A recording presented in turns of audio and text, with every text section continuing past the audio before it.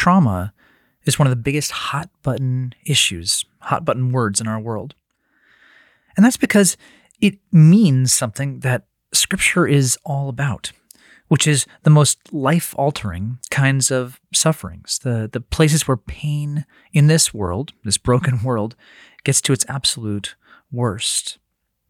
The furthest it ever gets from the wholeness for which God made us and to which He will bring us back. Leaves its marks on body and soul. And so at this year's National Conference, we have two simple goals. How does Scripture understand the deepest wounds that humans can suffer? And how does Scripture offer hope in facing these wounds? I hope you'll think about joining us. To learn more, go to ccef.org/23. We need the church, and there's nothing like sitting in a counseling room to, at top volume, shout to all of your senses, the church is where hope is to be found.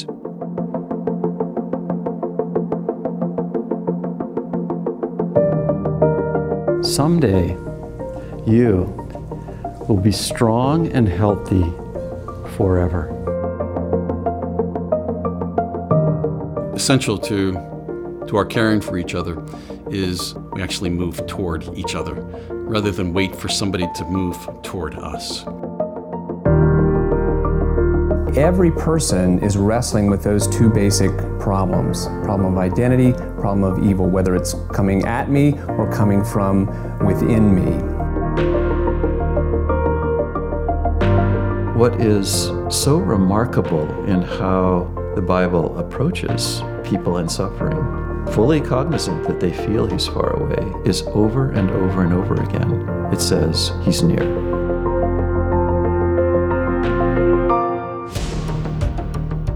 Hi, my name is Alistair Groves, and I'm the host of Where Life and Scripture Meet, a podcast of CCEF, the Christian Counseling and Educational Foundation, where our mission is to restore Christ to counseling and counseling to the church. Well, it's been a bit of a rough stretch for the church, hasn't it? These last few years, the pandemic, the polarization, the divisions, politics. It's just been a challenging time. I think people are more weary, more frazzled, more disillusioned, more at odds, more discouraged, certainly than any other time I can remember in my life, in terms of looking at the church in general. So I thought it might be interesting and maybe especially timely to sound a note that we don't hear much, which is this: the church is doing great. Let me say that again. The church is doing great. The church is doing better than we think. Now, before I go any further, I need to immediately clarify a few things that I'm not saying when I say the church is doing better than we think and that the church is doing great. I'm not saying there are not severe and terrible things that are happening in churches. If you are someone who's experienced abuse or any just kind of terrible sin, selfishness, blindness, just the ugliness that can happen when Christians use the Bible against each other, especially when those with authority use the Bible against those that they are called to care for. I mean, Scripture is just full of holding of false shepherds to account. So I'm not trying to say that isn't happening. I'm not trying to say that's not a huge, severe, real problem, just as it always has been. And I'm thankful that there are many ways in which things that have happened quietly in the dark have been exposed and have been clearly spoken of and shown to be the things that they are. What I am trying to say is that the reality of the problems and the bad does not erase the reality of the good. And especially as I watch things being exposed in places where things are being held accountable in good and right ways, it is possible to lose sight of the wonderful realities of what God's church is and is doing. So, not every church all the time is only doing wonderful things, but so many more wonderful things are happening than we realize. I'll start by taking actually a little bit more time to acknowledge the hard of what has been difficult in this season for the church. I can only imagine that most of you guys have heard all the numbers about churches closing, pastors leaving the ministry, Certainly my own experience as I talk to pastors is that so many of them feel a sense of weariness that, it's not like they were bouncing out of bed most mornings before they already had a taxing job, but the number of pastors who just speak in the language of dying on the vine, the number of pastors who are indeed stepping away from ministry, the number of pastors we watch having some sort of moral failure. It's a significant wave of pastors being in a more depleted, run-down, discouraged place, more weary, more stretched thin than, again, I can recall any time in recent memory, recent history.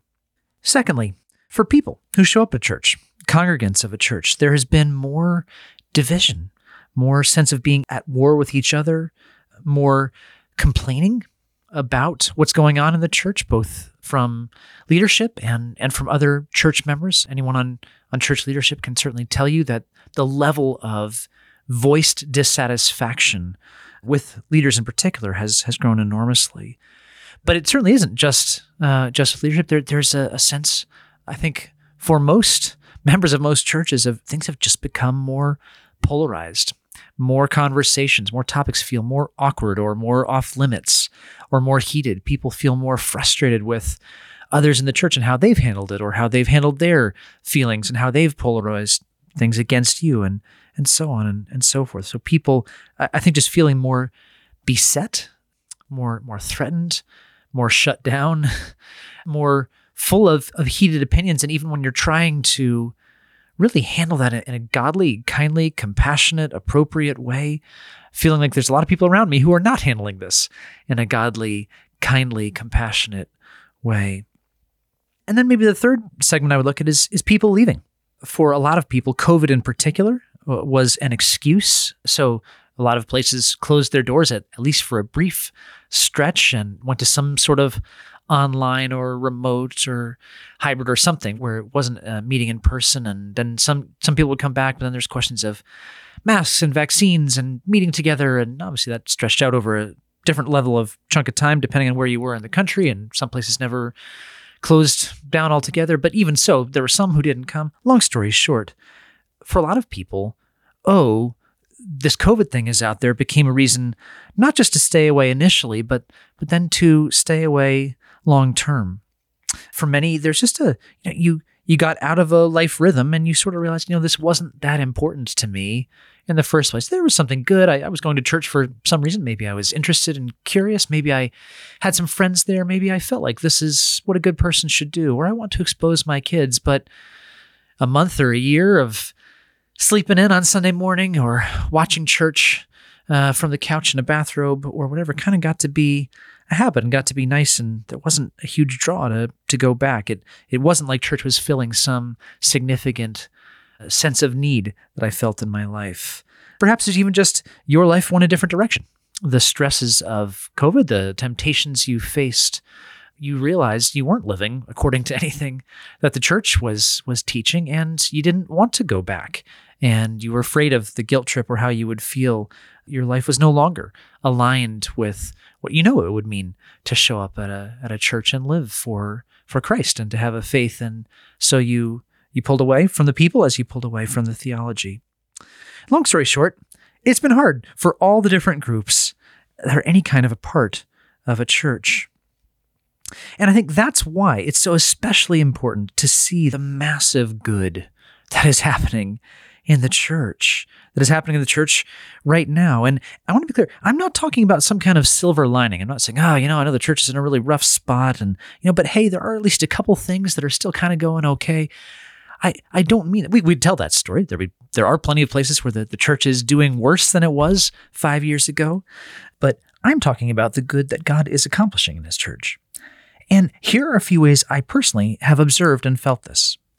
Number one, I know, literally beyond my ability to count, number of friendships where there is real faithfulness, real honesty, real mutual concern, vulnerable conversations, mutual encouragement, a willingness to speak, even if it's awkward, and even if you don't do it perfectly, to say, hey, I'm concerned for you in this area, and this doesn't seem like the best way for you to handle your life.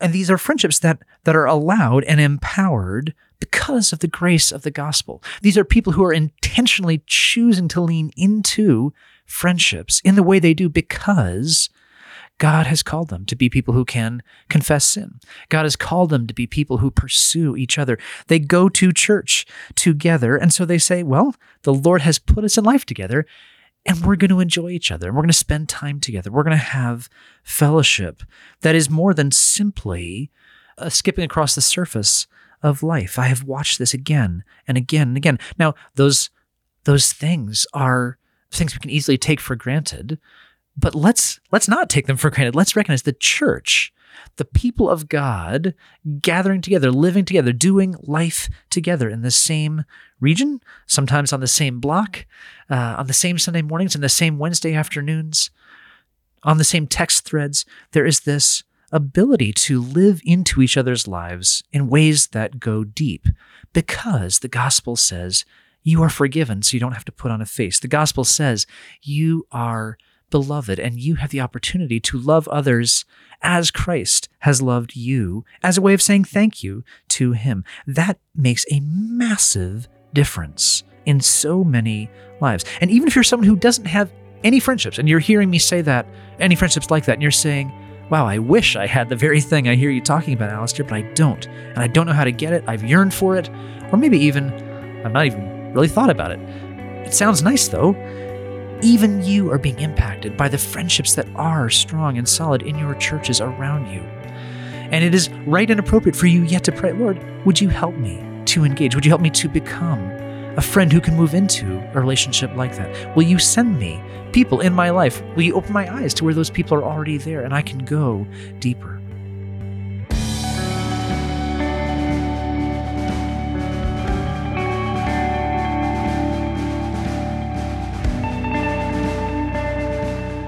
Secondly, let's think about how relationships happen across so many different kinds of natural divides. Social divides, ethnic divides, economic divides, generational divides. There are so many places where churches are bringing you in contact, if you're there, with people not like you, people you would never have an interaction with, people you would never sing with, you would never sit and listen to a talk with, people you would never treat as somebody in your family, on your team, someone who is engaged in following the same purpose as you.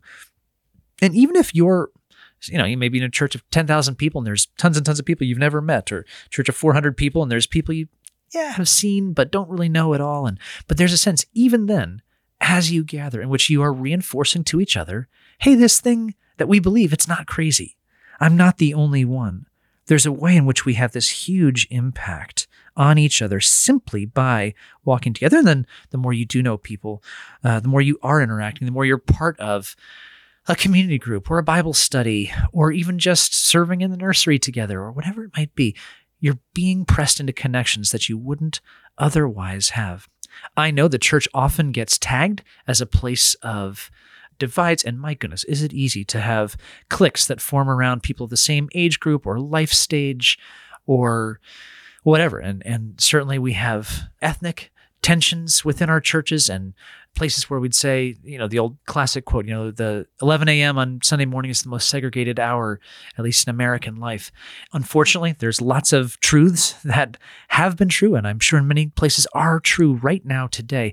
However, I think what that misses is that there are so many places where that is not true, where there is real intersection across the lines that naturally divide people from each other, because the love of Christ is more powerful than the things that would pull us apart. I mentioned community groups a moment ago. Not every church does community groups, although most churches that I know at least have something like that, some place where there's some kind of connection outside of Sunday mornings with some sort of intentional purpose. And the sheer power of that happening in your life. And then even if you're an atheist and you've never wanted to go to church, you don't even realize how much your community right now is being impacted by the fact that your church in your area has community groups and people who are meeting together to encourage and to pray and to start a text thread where they update each other and connect to each other. This is not a trivial thing, even if it can feel mundane or it can feel small. My own community group, I have had the Lord just laying on my heart more and more how much it is a sweet thing to get to do this. And the group that gathers in our home every other week on a Thursday is not a group that would assemble for any other reason other than an awareness of our mutual need. We need to come together. We need to be reminded of what it is that we're in Christ together. We need the encouragement. We need the prayer of being together and saying, hey, you know what? Here's a way where I'm wrestling. Here's where you could pray for me. I've watched us be really honest and really vulnerable and really heartfelt, and just the sense of connection that has come around that. That's not every community group. That's not everyone's experience. I'm delighting in the season we're in right now. It may not always be our season, but my love for this is that God is teaching us in little things and just sitting together for an hour and talking. There's this way in which that reorients who we are. It reorients us back towards the very center of life. So what am I doing here? I'm just trying to take all of the things that we take for granted, that we look at and say, oh yeah, that's just church, but let's focus on the problems. And it's right to spend time focusing on problems, right?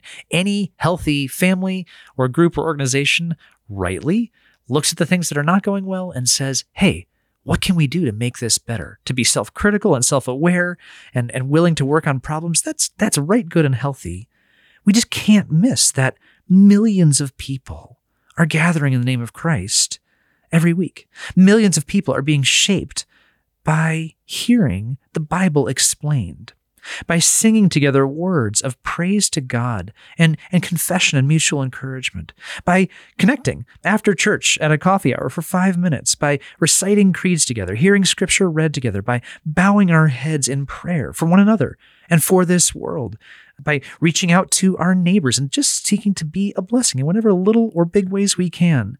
Sometimes even having entire church programs that help facilitate that. By being encouraged in how we handle our emotions and our hardships and our trials, by people who come with us and say, yes, the Lord calls us to compassion for each other, by knowing we're not alone. And this is not even to mention the way the church is exploding in places like Iran and places like China, places where the church is actively being persecuted, Nigeria and many other places we could name, where the church is on the move precisely because it offers a hope that the troubles of this world cannot quench.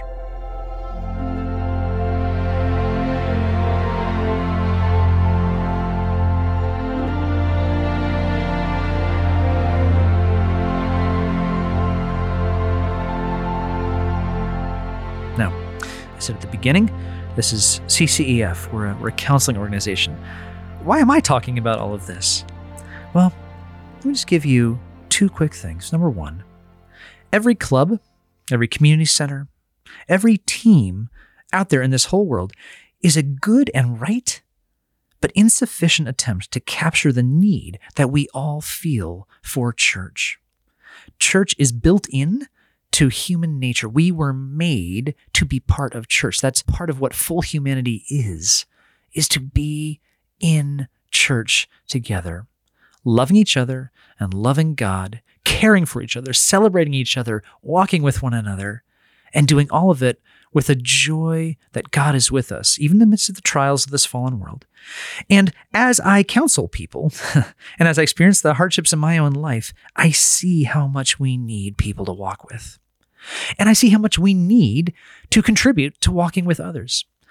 Every person I've ever counseled has had things on their heart, gifts they bring to the table, passions, interests, and hopes that would be a blessing to their community. And it would be a blessing to them to get to use those gifts. And they've had needs, places where it would really help to have a brother or a sister or a group of people around them who would hear them out, who would pray with them, who would encourage them. We need the church, and there's nothing like sitting in a counseling room to, at top volume, shout to all of your senses, the church is where hope is to be found. So, don't walk away from the church. Pastor, don't walk away. Even if you do change vocations and you no longer serve as the pastor, don't walk away. Just because your church's doors might close, don't walk away. You get to grieve, but you get to be part of the church. However well it's going, however poorly it's going, Jesus will not stop pouring out his love on his people, and that includes you. That includes you, whether you preach till you're 98 or whether you never preach again. His love for you as a part of his people, a part of his flock, however messed up we may be, is never going to change. Person in the pew, like me, don't walk away. The church has been through 1,000 seasons where it's torn itself apart over the ages, but grace is always the center. God's love is always the center that draws his people back together. So let your words and let your actions be more about seeking to mutually build up than to mutually tear down. Let your eyes look for the ways where truth and hope and love and kindness and fellowship are gifts to you through your brothers and sisters from Jesus himself. And to those of you who have already walked away, come back. Come back. And I don't say that as a desperate plea. I'm not saying, no, the church is going to fold if you don't come. I'm saying you're missing out. I'm sad for you. The church is a stock that literally cannot possibly fold. It's going to pay off for all eternity with better dividends than you can imagine. Why would you trade in something like that for a little more sleep on a Sunday morning, or for not wanting to feel awkward, or even for some great preacher you can watch online without getting pulled into the dance, pulled into the party, to the adventure, to the family that is the church in this world? So I'll close with just 2 questions for you. Number 1, where could you slow down, splash some cold water in your face, and wake up to some way, some wonderful aspect of what the church is doing in your life? Somewhere where the church is good, and really celebrate and rejoice in that right now, today. And question number 2, where could you be one of the gifts of kindness and encouragement that God would give to someone in your church? Or if you've bailed on church, where could you be a gift of kindness and encouragement as you take one step toward the church and come one step closer to coming back?